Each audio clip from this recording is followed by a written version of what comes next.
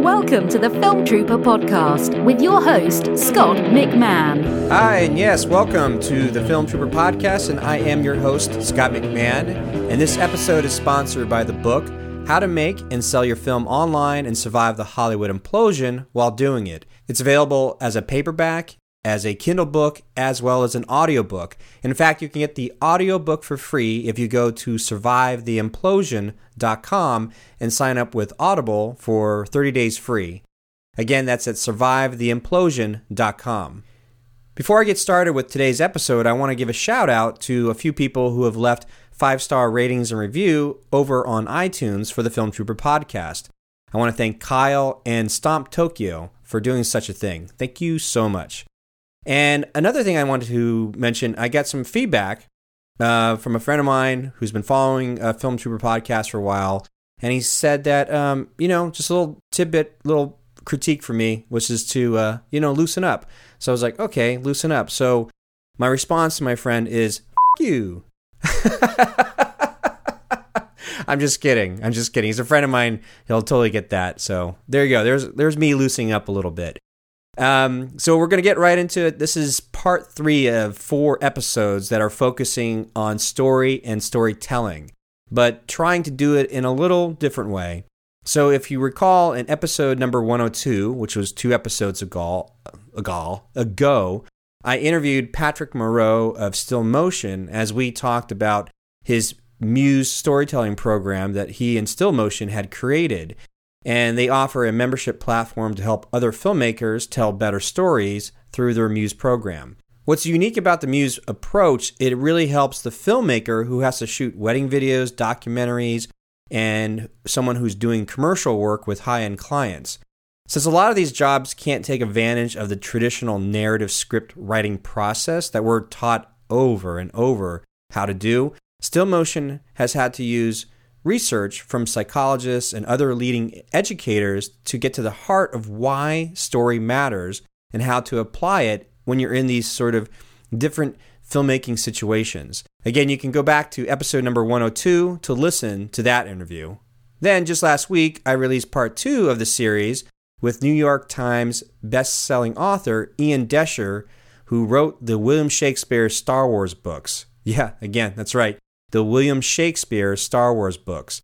There's 6 of them that he wrote, and there might be a 7th one if they commission him to do the Force Awakens. Although Ian isn't necessarily writing film scripts per se, his journey of pitching his idea to a publisher, getting the approval to write the books, and then becoming a New York Times bestselling author sounds like a dream come true, right? But I was very interested in getting the perspective of, is it all that it really appears? Because becoming a New York Times bestselling author is like winning an award at Sundance for any filmmaker, right? You think you'd be all set. But again, it's not all that it appears. So check that out in the last episode, which is number 103. But today I have part 3 of the storytelling series with filmmaker and writer Brooks Elms. Now, Brooks actually reached out to me to let me know that I screwed up on a bit of reporting about Gold Circle. So I was trying to relay a story that was initially reported where the producers of the indie hit My Big Fat Greek Wedding, which made like over $368 million worldwide off a small budget of $5 million. Well, apparently the producers, being Tom Hanks and his wife Rita Wilson, were owed all this money. So they sued the 3 companies that provided the financing for the film back in 2007. Now, one of those companies was Gold Circle Films. So Gold Circle has gone on to produce like Pitch Perfect, those movies, as well as I think it was originally backed by a billionaire from Gateway Computers. So anyhow, the Hanks filed a lawsuit in 2007, but they dropped the suit in 2012. And I didn't quite report that correctly. I kind of just left it out there saying, just because a movie made almost $400 million worldwide, you still may have to sue the company to get your money. So Brooks wanted me to make sure that I was making it very clear that the lawsuit was dropped and that Gold Circle has definitely complied by paying the producers like well over $44 million profit, and who knows what other back-end stuff went down. So the reason, Brooks was emailing me and why this is so important is because Brooks himself had just sold a script to Gold Circle a few years ago. And that's what we're going to find out in today's episode is what we can learn from his story about what it takes to write a script and get it sold. And it looks like the movie's going into production very soon here. So sit back and enjoy my interview with filmmaker and writer Brooks Elms on the Film Trooper podcast. I would love to actually hear sort of like the quick journey, your little hero's journey from, making 50 short films when you were before 18, going to NYU, what that experience was like, and eventually, working to become not only a filmmaker but a screenwriter that got a project, sold, and what that experience is like and getting representation. Because a lot of people I know probably listening is like, that's what they're dreaming. Like, if I can get representation, what is it, or what the steps I need to get, to make that happen? Yeah. Well, let's see. As a kid, I was, involved in plays and stuff. I think I actually wrote a play in like 3rd or 4th grade, and I even had the sense to kind of, because the teacher who was our music teacher who put on the productions, I knew to kind of cater to him, so I named the main character after him. So I'm thinking that he maybe would be more likely to actually get behind us so we could produce this play, which I'm sure was absolutely terrible, but it was fun for kids. And so I did that, and there was messing around with my neighbors. We would a play here and there, just kind of goofing around. And then in 8th grade, I took this Super 8 animation class, which was. It was like crack to me. Not that I've actually tried crack. I imagine how crack would be. I mean, it was a 42-minute period, and literally it felt like 3 minutes. It was so amazingly delightful for me. And we made, 3 or 4 Super 8 films, and we had this character, and we kind of had him as a series of different. At one point we were studying Dracula, and we had him dressed up like a vampire, and then another time he was a surfer, and then there was a fantasy one where he was a warrior of some sort. Anyway, so I did that, and so it was always like insanely satisfying and exciting for me. And then when I was 15 years old, my buddies came up to me and said, "Hey, we're making a karate film. Do you want to do it?" And I said, "Hell yeah, let's go." So I starred in that, and the way me and those guys worked was very collaborative. It wasn't there was no like director and his vision. It was a group of guys who were really into it, making movies. So we made that one. It was called Duel of the Bloody Warriors, and when we showed it to friends, that's when the exhibition bug really hit me, because my friend was rolling around on the floor, dying laughing, and I was like, wow, as much fun as I had making it, seeing that guy respond is just as satisfying in a different way. So we were totally hooked. So then I did a lot of experiments. When I say 50, that's kind of a generic number, but I was always doing experiments, so that counts some of those experiments. But in terms of like pretty serious films, that group of us probably made like 7 or 8 narratives. The crowning achievement was this one that was an hour long. It was called The Unstoppables. It was a parody of The Untouchables. It was. It was an hour long. We had 100 people that came to our high school auditorium to see it. The mayor was there. We shot we would shoot all over this small town, and we were in the law, in the courts and everywhere. We just were. Oh, and the other thing is that at a time there was no internet, but they did have local, cable access. Yeah. And for whatever reason, they allowed us to show our movies on TV. So you could flip around and actually see our movies on TV. And sometimes people would, stop us on the street and say, "Oh yeah, you're those crazy kids doing those shows." So it was awesome. And because my town had a lot of, I grew up in East Hampton, which is one of the Hamptons that people have heard of. And because there's a lot of money out there, the high school was really well funded. So we had our own TV station. So we did this weekly news show, which was an absolute blast. We probably did 20, 30 episodes of that.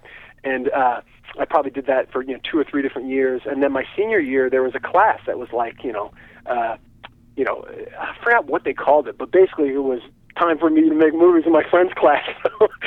And we kind of knew more about the teacher, about, because they just got, he was a coach. He was like, all right, let's throw him in there. So he got the job, and we basically, I think we did the news show out of that class, but we were also making our own stuff. So it was just, and then I went to NYU, and I would, make movies at NYU, which was great, and then I would go home in the summer break and then make more movies. So it was what I did for fun, and then the big change at NYU was, I was around people who were film literate, because I had almost no film literacy before that. It was all whatever was the popular, blockbuster movie that came out, and I would see it 2 or 3, 4 or 5 times because there was nothing else to do in a small town, and but anything that was, that came out before like 80.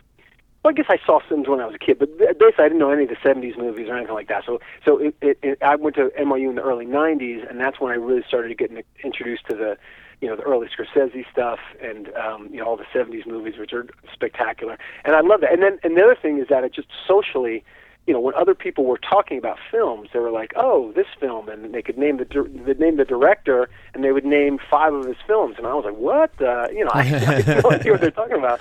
I made a ton, but I didn't have any of that, so that was great. So that really kind of elevated my game to kind of say, okay, and I knew that the feedback we were getting from people that were more serious about it were like, "Look, your ambition is great, but you're making parodies, and people, they're not."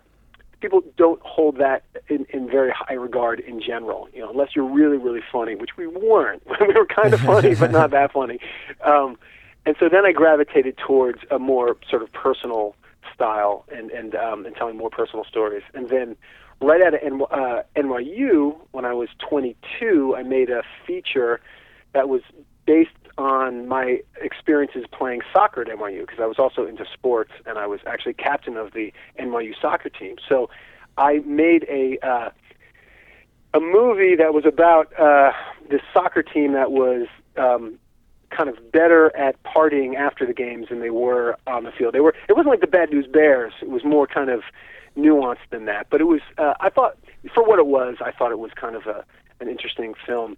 And the funny thing is that, but it's really young. I made it when I was 22, so it's like a student feature. Mm-hmm. But it was pretty ambitious for that. We shot 30 days in New York, in Manhattan, in New Jersey, in the Bronx, in Queens, and so it was like 30 locations in 30 days. Everybody was like in their early 20s, and so it was sort of a big scale student film. And there's a scene from that movie that has over 1 million views on YouTube, and 300, 400 people watch it every single day. It's a sex scene, which is partly why. But it's not just it's not just craziness. It's a guy. The main character tells a story about how he got together with this girl, and then some of it's true and some of it's not. So it's kind of, but it shows early glimpses of my style. There's a terrible transfer of it and whatever, but amazingly, again, more people watch that one clip every day than probably saw the whole feature. Oh, interesting. What's the name of the film again? It's called Snapshots from a 500 season. Oh, okay. Yeah, so 500 is, in sports terms, you win half, you lose half. So it was kind of, and then the guy was, the movie's about the guy kind of, it's like a coming-of-age story in a sense, him coming to terms with himself. But it has the feel of how college felt to me. So I'm proud of it for what it was. And it did, there's a guy, John Pearson, who was really active in the scene at the time. He was a producer's rep, and he helped discover Kevin Smith and Richard Linklater. Okay. And Spike Lee. He had this marketing workshop that was really cool. He invited my film to that, and so it was in the space. But going back to the exhibition part. So after we finished it, and I I didn't get into like Sundance. I didn't get into the top festivals, but I knew that there was some value in this film. So I did a college tour, and I did what I called the New York City's guerrilla cinema. I showed it for a month in an off Broadway space. My film, and then my buddy's film, because there was a lead actor who was in both films, and so we showed my movie on like odd nights and his movie on even nights. I did it for a month. It was great. It was so again, the exhibition part really is equally as fun for me as the making part. So that was that, and then I made, that brought me to my mid-20s, and then I was working on an independent film. After that, it was sort of like it was a found footage film. At that point, I had no more money because I had some money that I could spend. Yeah. I did. And then I didn't have any money, so I did a found footage disaster film. This was before Blair Witch, before Cloverfield. And the idea was good, but I really didn't know anything about story structure because I just had up and made films, so my stuff was pretty good as a director, but it wasn't as sort of a storyteller holding attention in a longer period. I didn't know anything about the structure, and I was kind of resistant about learning, and ultimately the film was kind of fun. So we got some actors, and we had the idea, and we're like, all right, let's shoot it, and we'll figure it out as we go. And it was pretty terrible. There were some things that were okay, but in general, I really needed to know about the story structure, and I didn't at that point. So then I took a couple years off from the business, and then realized that I really missed the business, and that's when I came across these. While I was taking time off, I was in Chapel Hill, North Carolina, and I was reading these psychology books because I just was.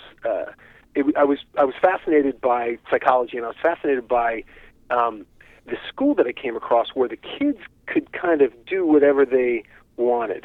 There was no tests, there's no grades, everything was completely initiated by the students themselves. It was like they created their own existence, and the school was basically a mini community.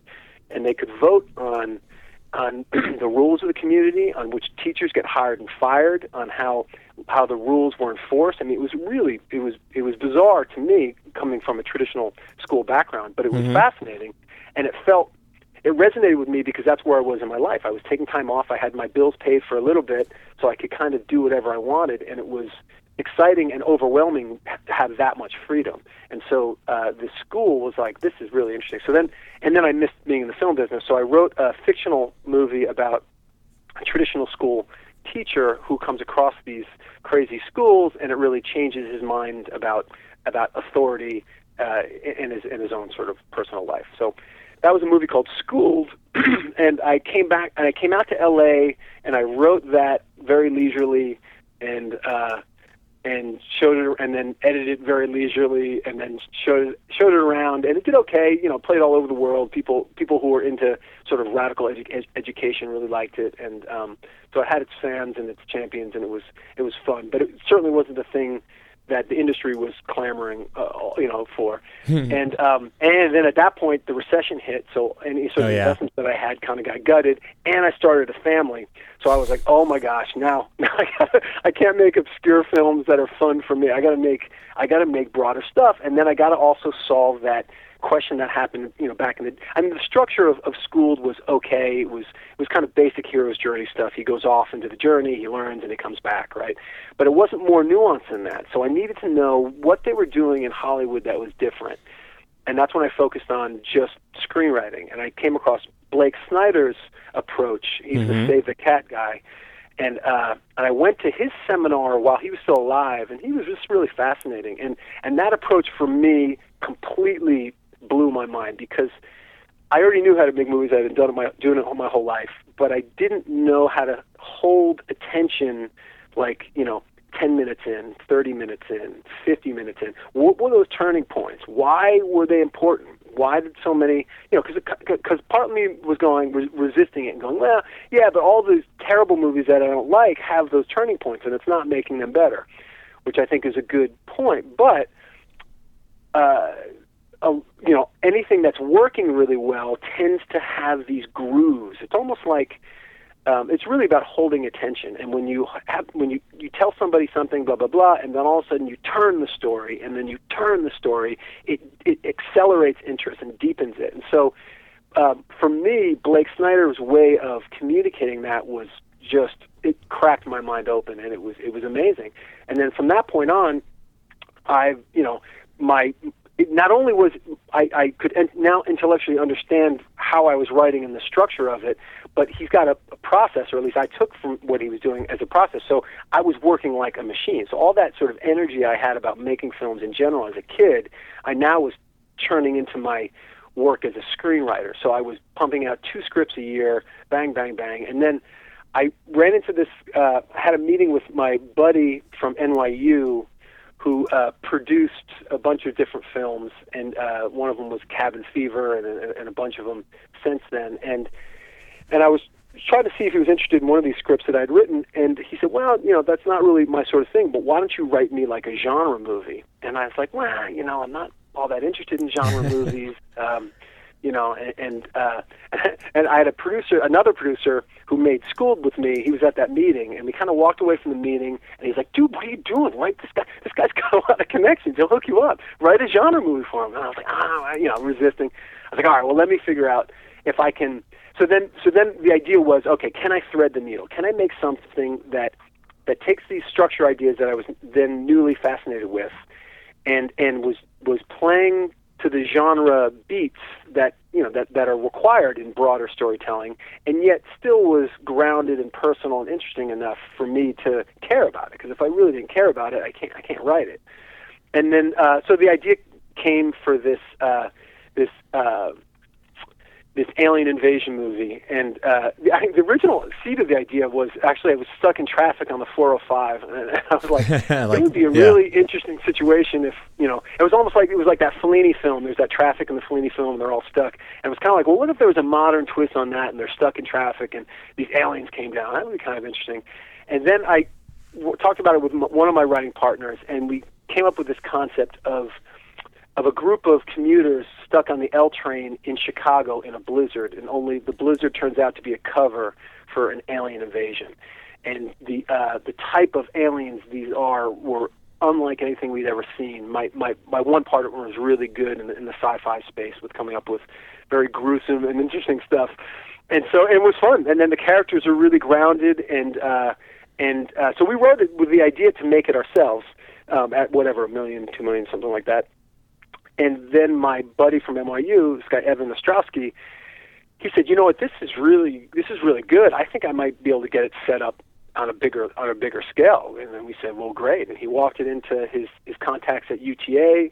They loved it, and and then ultimately it got sold. I mean, so that's and then that movie is should be in production any week now. Actually, so probably we're doing this right now in January of 2016. I'm told within the next month or two it should go into production. Because it was sold. It was sold back in 2014, right? Well, yeah. So if you want to go into the gory details of actually selling the script, which is good, because in my mind I was like, hey, I sold the script, limos, money, new assignments, blah blah blah, and the reality has been it's just been super crazy, amazingly slow, which is frustrating on 2 levels. One, because as you can probably tell, my tempo is up. I like to go. I like to make stuff. I like to bang it out. Creatively, that's my rhythm. And then the other part is financially. I got a family to support. So it's like, look, if I do something and it's good enough for you to get involved, then let's pay me. Let's get that part done. So, but what ended up happening was, so we'll back it up. It's like, I guess, 2.5 years at this point, or 3. So. Evan walks us into UTA. We like those agents. Those guys are great. They're all right. Let's go. Let's send this out. So it goes out to the town, and everybody passes. But we get a meeting. We get one meeting. And if you could have one meeting in Hollywood, what would it be? And for me, it might be Bad Robot, J.J. Abrams' company, and that's what we got. So it was awesome. So we went to his company, which is a really interesting space, and met with 2 of his executives. They loved the script, and they're like, "It's great, blah blah blah. It's not quite right for us because it's too similar to Cloverfield, blah blah blah. But keep us in mind, sort of a meeting." And then we also pitched them something else, and they kind of liked that. And so it was a good contact, but that was about it. So, Ridley Scott's company supposedly liked it too, but we didn't meet with them, but we heard good things that they liked. So, and that was it. So like, okay, well, I guess we'll go back to making it ourselves. And then Evan ran into a guy he knows from Bender Spink, and they were looking for this exact sort of concept. And I don't think they were able to crack script on the sort of similar concept that they were going for, but he loved what we did. So he got on board. So Bender Spink was now on board along with Evan, and then we attached a director, this guy Clark Baker, who had made a short film. I mean, our film was in some ways, aliens attacking a train, a commuter train. He made a short film that was an alien attacking a plane, and it was so well received. Paramount picked that up and put it into development. So Clark was newly on the studio list for directors. He was a really smart guy, great dude to work with, and had some excellent ideas. He came in.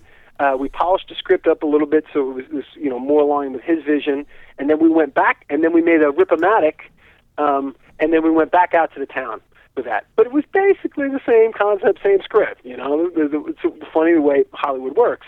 But so we go back out to the thing, and again, everybody passes except one company, and this is Gold Circle, and they were known back in the day for My Big Fat Greek Wedding. Right. They do like 2 or 3 movies a year. They're known more recently for Pitch Perfect and the sequel, and I think they did Haunting in Connecticut. They do. They're pretty active and very hands-on, and they loved the first half, which was mostly on this commuter train and these people getting attacked by these really wicked aliens. And again, no, our whole movie was mostly on the train, because we were thinking of making it ourselves, so keeping the cost down. And he said, no, we want it bigger. I want this to be a lot bigger. So we were like, my agents were like, great, bigger means more money. So I was like, okay, fine. So and I was concerned that it might be, that it might kind of lose some of its integrity. But to the credit of everybody that came on, Bender Spink and Clark and Gold Circle, all their notes were really, really good. It was really that same thing. It was a matter of, okay, how do you take something and make it broadly appealing but also true? And it's really hard to do. And they were great in really, being steadfast about saying, no, I think you can make it either more broad or more personal, and keep going. So it was great. And so I think on paper it's wonderful. So I'm really proud of it. I think it can be a really special film. I'm hoping. Oh, and then finally, so back it up. So they said, basically make it bigger, have the ending be a little bit different. And then we pitched a few different ways to do the ending. They said, great, okay, let's do this. And that was 2 years ago or something like that. And then, but we had a kind of a deal, right? And then, there was like an option that happened later. And then, but then we wrote a treatment to kind of make sure that we're all on the same page, and we'd write a treatment, and then they get back to us, a month or two later and give us notes, and we'd bust out a treatment in a couple weeks, and they'd get back to us in a couple months. Gold Circle's an awesome company, but they're great because they tend to make everything they get involved in, but they're also very hands-on, so it goes slower. I probably took 8 months or 9 months just to, and that was only 3 or 4 drafts of the treatment, and then that was done, and then and then we started on the script itself, and again, 3, 4 more drafts of the script, and then finally they said great, and then at that point, that was about a year ago, they said signed off on the script. This is great. This is what we wanted. And then at that point, they'd basically been they did storyboards. They've been budgeting for special effects. And things just take time. This person's got to get back to that person, and blah blah blah. And right. So, anyway, we're told, and then in that time, our deal, we get paid the significant money once it goes into production. So until that time, we got a little bit of money for the option, to give them the option to make it into a film. But when they actually purchase a screenplay, that's when the real money's released. So all that's really important for everybody to know if they're interested in the screenwriting game, the spec market, because it's I think it's fairly typical. I think that, and in fact, I believe Clark Baker's short film that was bought 2 years ago, 3 years ago, if not more, that still hasn't gone into production. It just, the wheels turn slowly, and partly it's not, there's frustration. You're like, oh man, what are they doing? Blah, blah, blah. But partly it's the nature of it. It's like people are spending a lot of money on this. You want to get it right. You have one chance to get it right for the most part. You want to make sure it's creatively all set. And you want to make sure the team involved is you're talking about a very large team. So it's there's a lot of moving parts. It has to be done right, and and it's kind of like big scale construction projects too. These things have delays, so it's the nature of the beast, which is understandable, but it's also difficult at the same time if you're trying to feed your family. So luckily, I've been able to get writing assignments in the interim. Just on the heat of because what happens is you have the movies that come out and the credits, and then that reaction. Then you have the industry has its own sort of radar, awareness. And so they people know that people have read the script all over town. People know that we're this guy. They know that we're connected to that. So that heat level gets us meetings and gets us into rooms to be able to pitch on assignments that we wouldn't had it not got to that point.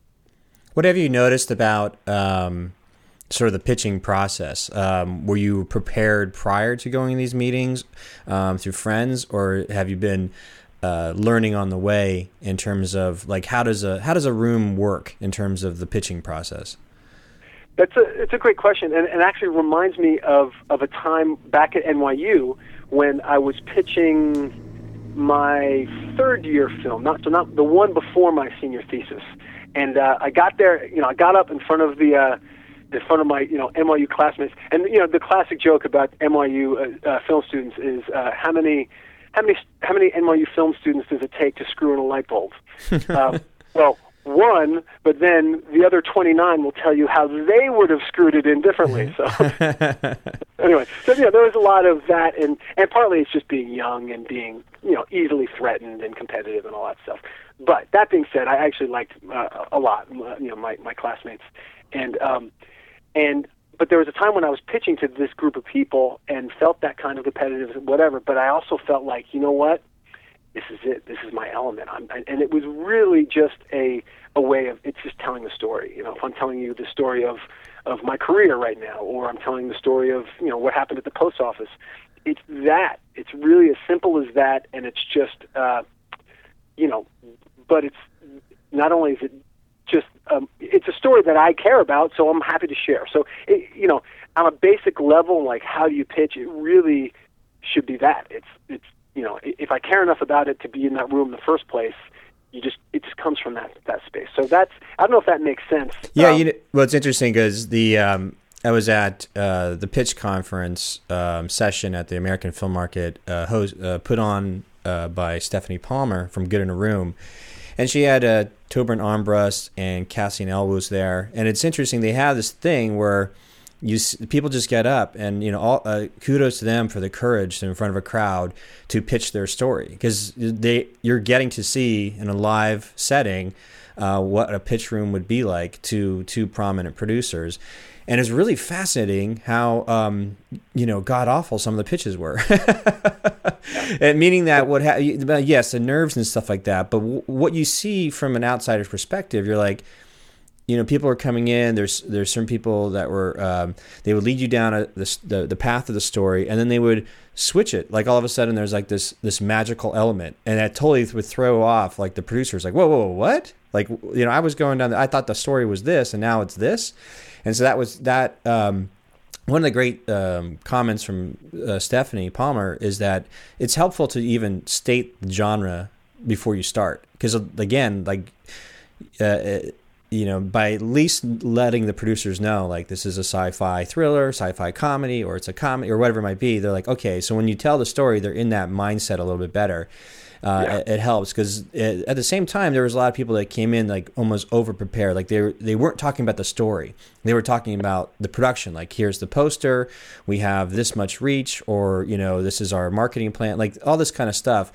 And they were very quickly to squash it, to say, we are at the story stage. There's other people that when the team gets built, the marketing team and all that kind of stuff, they're going to have their input in it. And it raises red flags when a producing team comes in too prepared and have too much stuff, because it doesn't allow sort of the freedom or leverage for the team that the producer puts together to have them do their expertise or their involvement. And so the people that actually won, that have the greatest impact, was somebody who just came in who had conviction and belief in the story they wanted to share, and just told the story. And those were the most effective pitches. So it wasn't like there's another guy that come in that was talking about all the awards he had won, whatever it might be. So you could tell like the insecurity part of it. And I thought it was just fascinating. Like you were mentioning, like, I have to believe in the story. I have to be, connected to it. It has to just be authentic. And I guess that's what a lot of these producers in those rooms, they just want to hear, like, is it a good story? Does it have a hook? Is there something I could jump in there? I could kind of see it. It's very clear. It's visual. And I believe in the person telling me the story. So I don't know. Yeah, it was really, really fascinating. My thinking about this is yes, it's related to pitching, but it really goes back to a different skill set, which is really primal, and it's there's two pieces to it. One is project selection. What should I write next? What should I make next as a film? And in a sense, if I'm going to a pitching situation in that case where they know nothing, which project should I pitch in that context? And then what parts of those stories are, well, that's the first part. So which one to pick? And that's a huge decision to make as a creator. And it's all kind of, there's a whole sort of group of thinking. There's a lot of, it's a choice, it's a thought process in itself, project what. So that's important, and that needs to be dialed in, and there's a whole kind of ways to approach it. And then once you have the project selected, you think it's the right one for me to write next as a spec, or make as an independent film, or pitch in a pitch fest. Then the next step is, what's the log line? What's the concept? And that's, again, something I got from Blake Snyder's Save the Cat approach that was amazing, because I always was so resistant. I've got this film, it's 90 minutes, how can I boil it down to this one line? It sounds so fake and blah, blah, blah. And then I go, I'll look at all the blacklist scripts, and I'll look at those log lines, and those aren't good concepts, blah, blah, blah. All this, artistic resistance, right?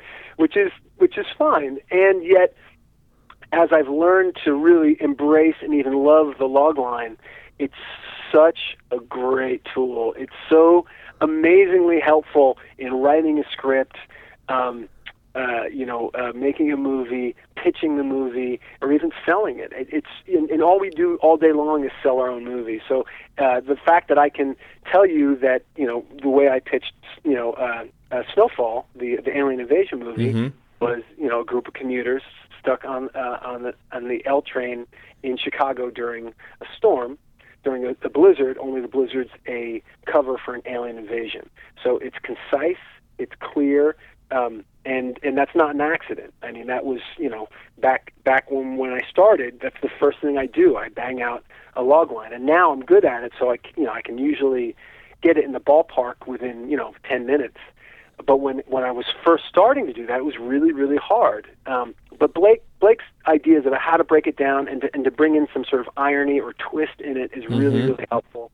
And the thing to do when you pitch is give them that. Give them the concept. Give them the sense of what the poster is. And then if there's interest, then you reveal more, and then you unpack more, and then you go from there. But it's that conversation that you're having with the room, whatever the room is, and you want those cues, because they might not even like that genre. And then you go, okay, you don't like sci-fi? I've got this other one. And then you pitch that one, or whatever.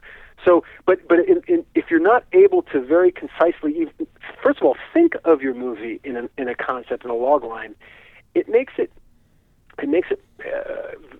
from my experience as a screenwriter, very, very difficult to write a cohesive screenplay. Now, there's lots of people that do it, and it's fine, and it's because they have an innate sense of cohesiveness. But mine, I didn't have that, and I think most people probably don't. And it's a learnable skill. And then what happens is, as I go out and I actually, let's say I'm writing my new spec, and a spec is a script that's written on speculation to be sold to somebody money for.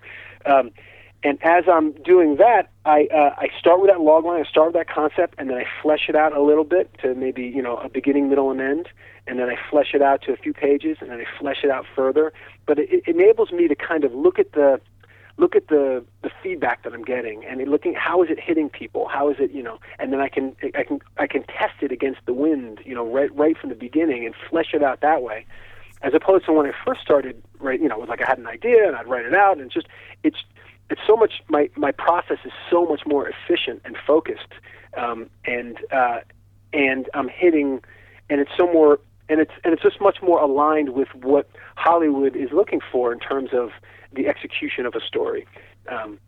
if that makes sense. But it all comes down to that log line and that kernel of a concept. And one of the things I really liked about the work I've seen from you and the things that you've been doing is you've really taken that idea of licensing and the theme of a story, and you've brought it into premium services for movies. I think for independent filmmakers, which I think is really interesting, and I think relates to how well a storyteller knows what that kernel of the concept of their idea is, because theme is very much involved in that seed of the idea. Yeah. There's a great quote from Leo Burnett, who was like David Ogilvy's like hero. There's like an ad guy from like the early 1900s, and in teaching his ad agency, like his number one rule is like there is an inherent drama in every product, and our number one job is to dig for it and capitalize on it.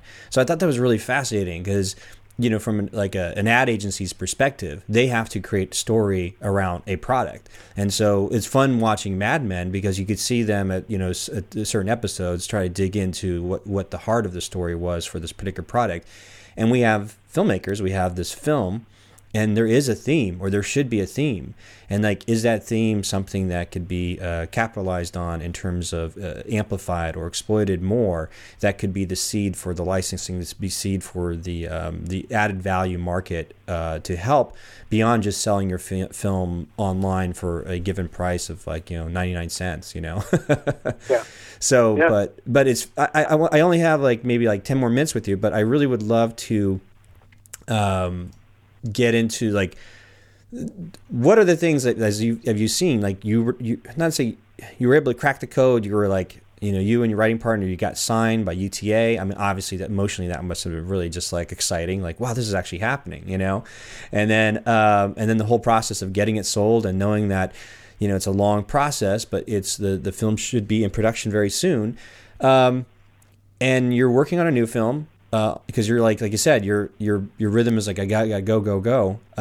This one's Montauk Highway, and I could tell a little bit about that. But before we do that, I was curious on the writing part of it. Of all your stuff that you've evolved with, what are the fun things that you shouldn't do? It's always fun to hear people go, well, that you should do this, but here's the things that you really shouldn't do. Maybe kind of throwing you a curveball right at the spur of the moment. No, that's fine. Things I suggest people should not do when they're writing or independent filmmaking, or in which particular area?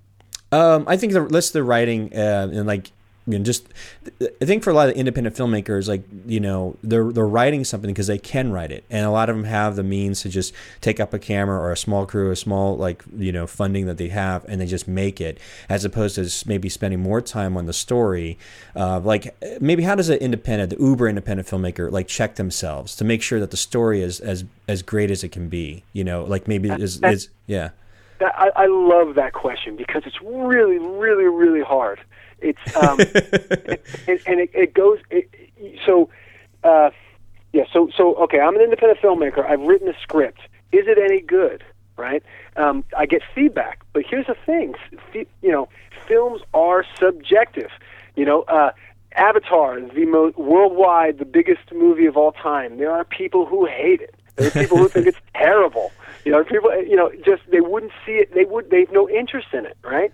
So let's say I wrote Avatar, and and one of these guys who happens to hate Avatar before he knows it is one of my friends, and I give him the script, and he's like, "This is terrible. Don't make it." You know what I mean? So that can happen, and then and the same thing happens with the most critically acclaimed movie of all time. Might be like Godfather or Citizen Kane or something like that. Let's say I write that script, hypothetically, and I send that to my friend, and my friend happens to be the guy who hates that sort of movie. Mm-hmm. That's a problem. On the other hand, the other thing is completely a problem. Let's say if I say, you know what, screw everybody, I like this script. If I like it, I'm going to make it. Go ahead, boom. It's like a journal entry in a sense.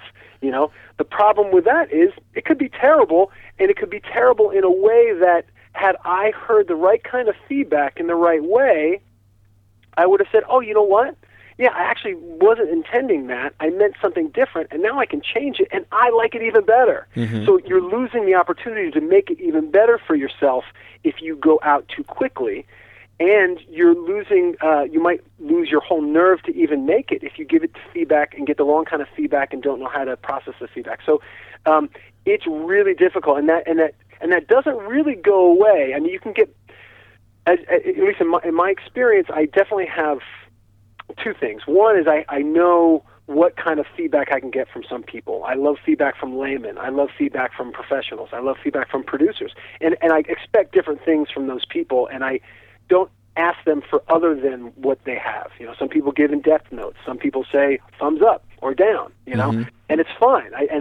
I get the feedback that I need. And I also, on a personal level, have grown to love feedback because, and not because I want everybody to agree with me. I do want people to agree with me, but it's not going to always happen. So, but what I do want is when I disagree, it has to feel right.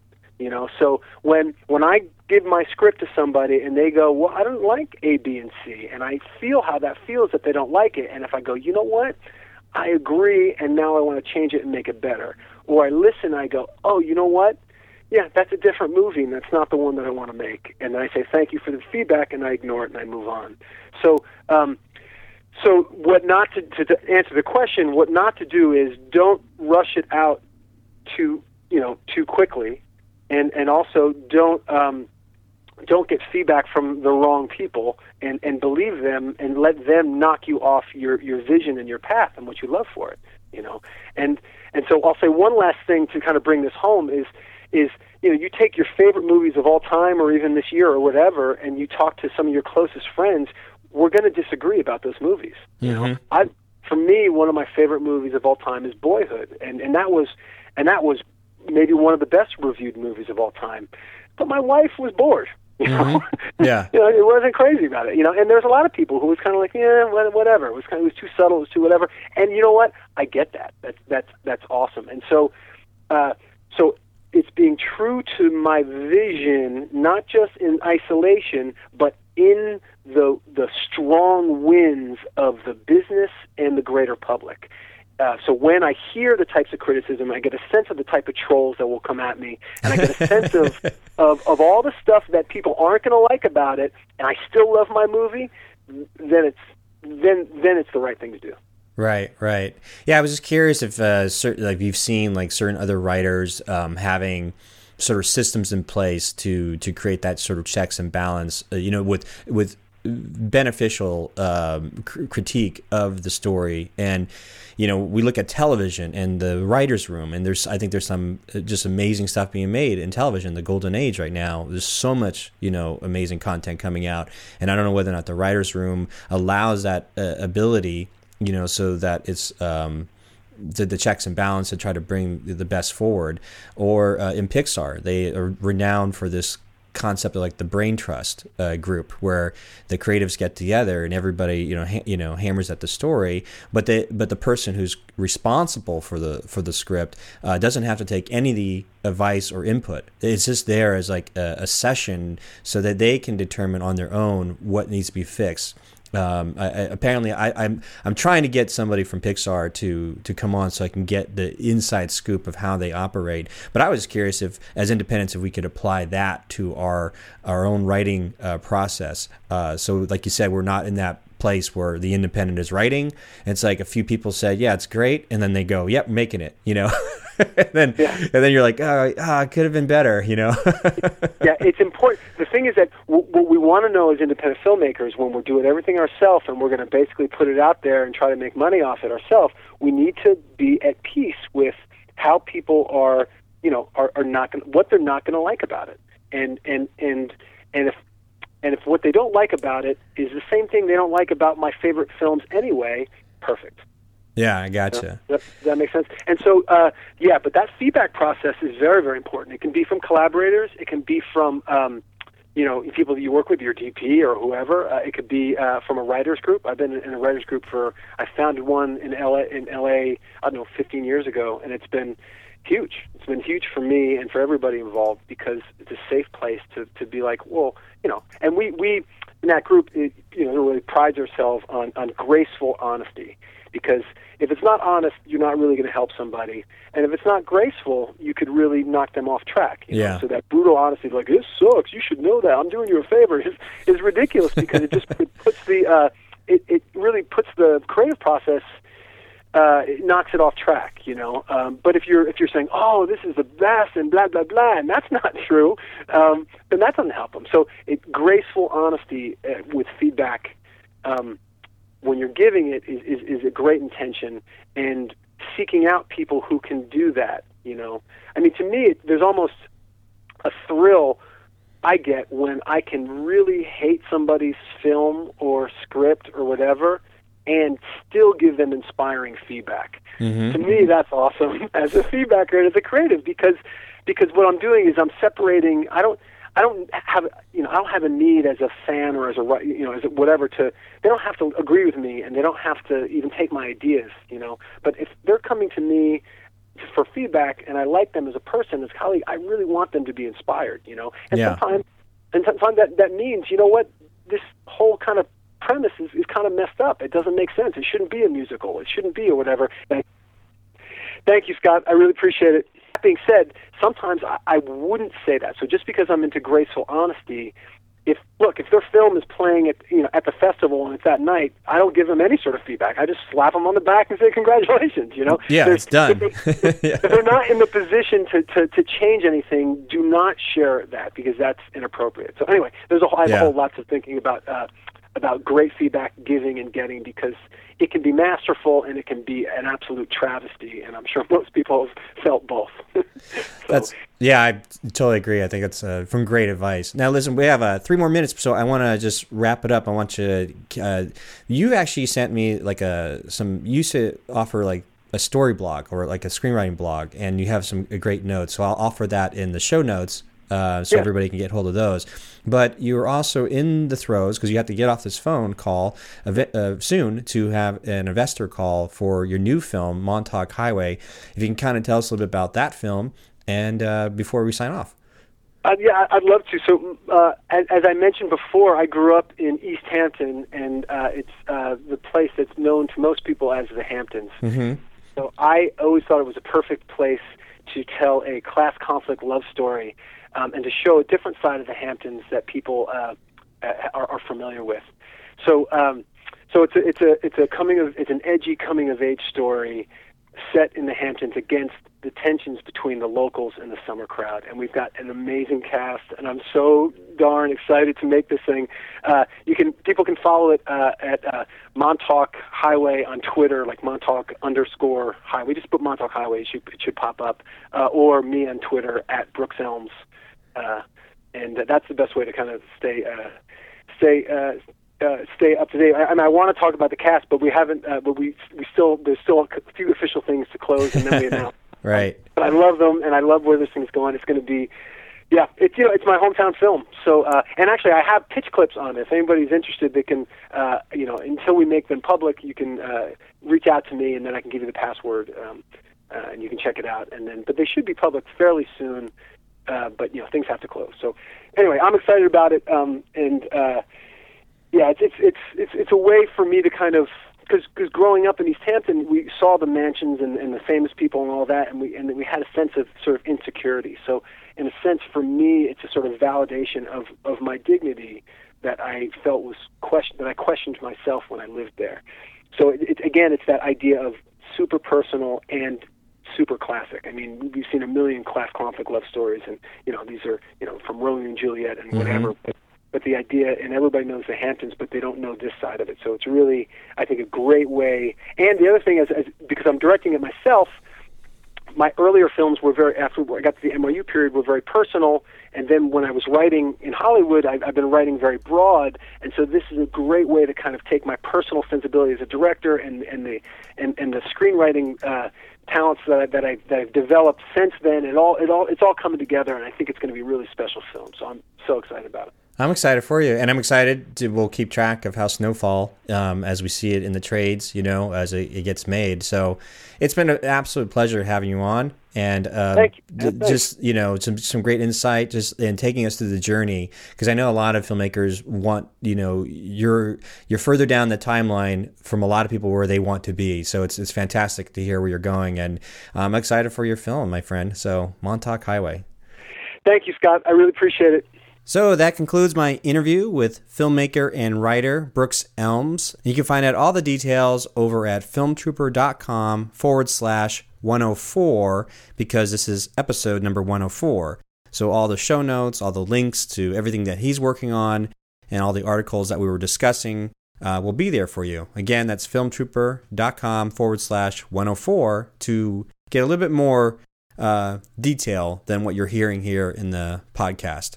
If you like the podcast, think about leaving a ratings and review on iTunes or Stitcher Radio or on Google Play. I think it's almost ready to be available on Google Play or wherever you listen to podcasts. Think about leaving a ratings review. It definitely helps. I appreciate it. But don't go away empty-handed, because, listen, if you are a filmmaker who's stuck trying to make their film right now, then I can offer you a free gift over at freegearguide.com. That's freegearguide.com, and you'll get an equipment list of everything that I use to make a feature film for $500 without a crew. Again, that's at freegearguide.com. That's it for now. Thank you so much for checking in to the Film Trooper podcast, and I will see you next time. Bye. Film Trooper, filmmaking freedom for the independent.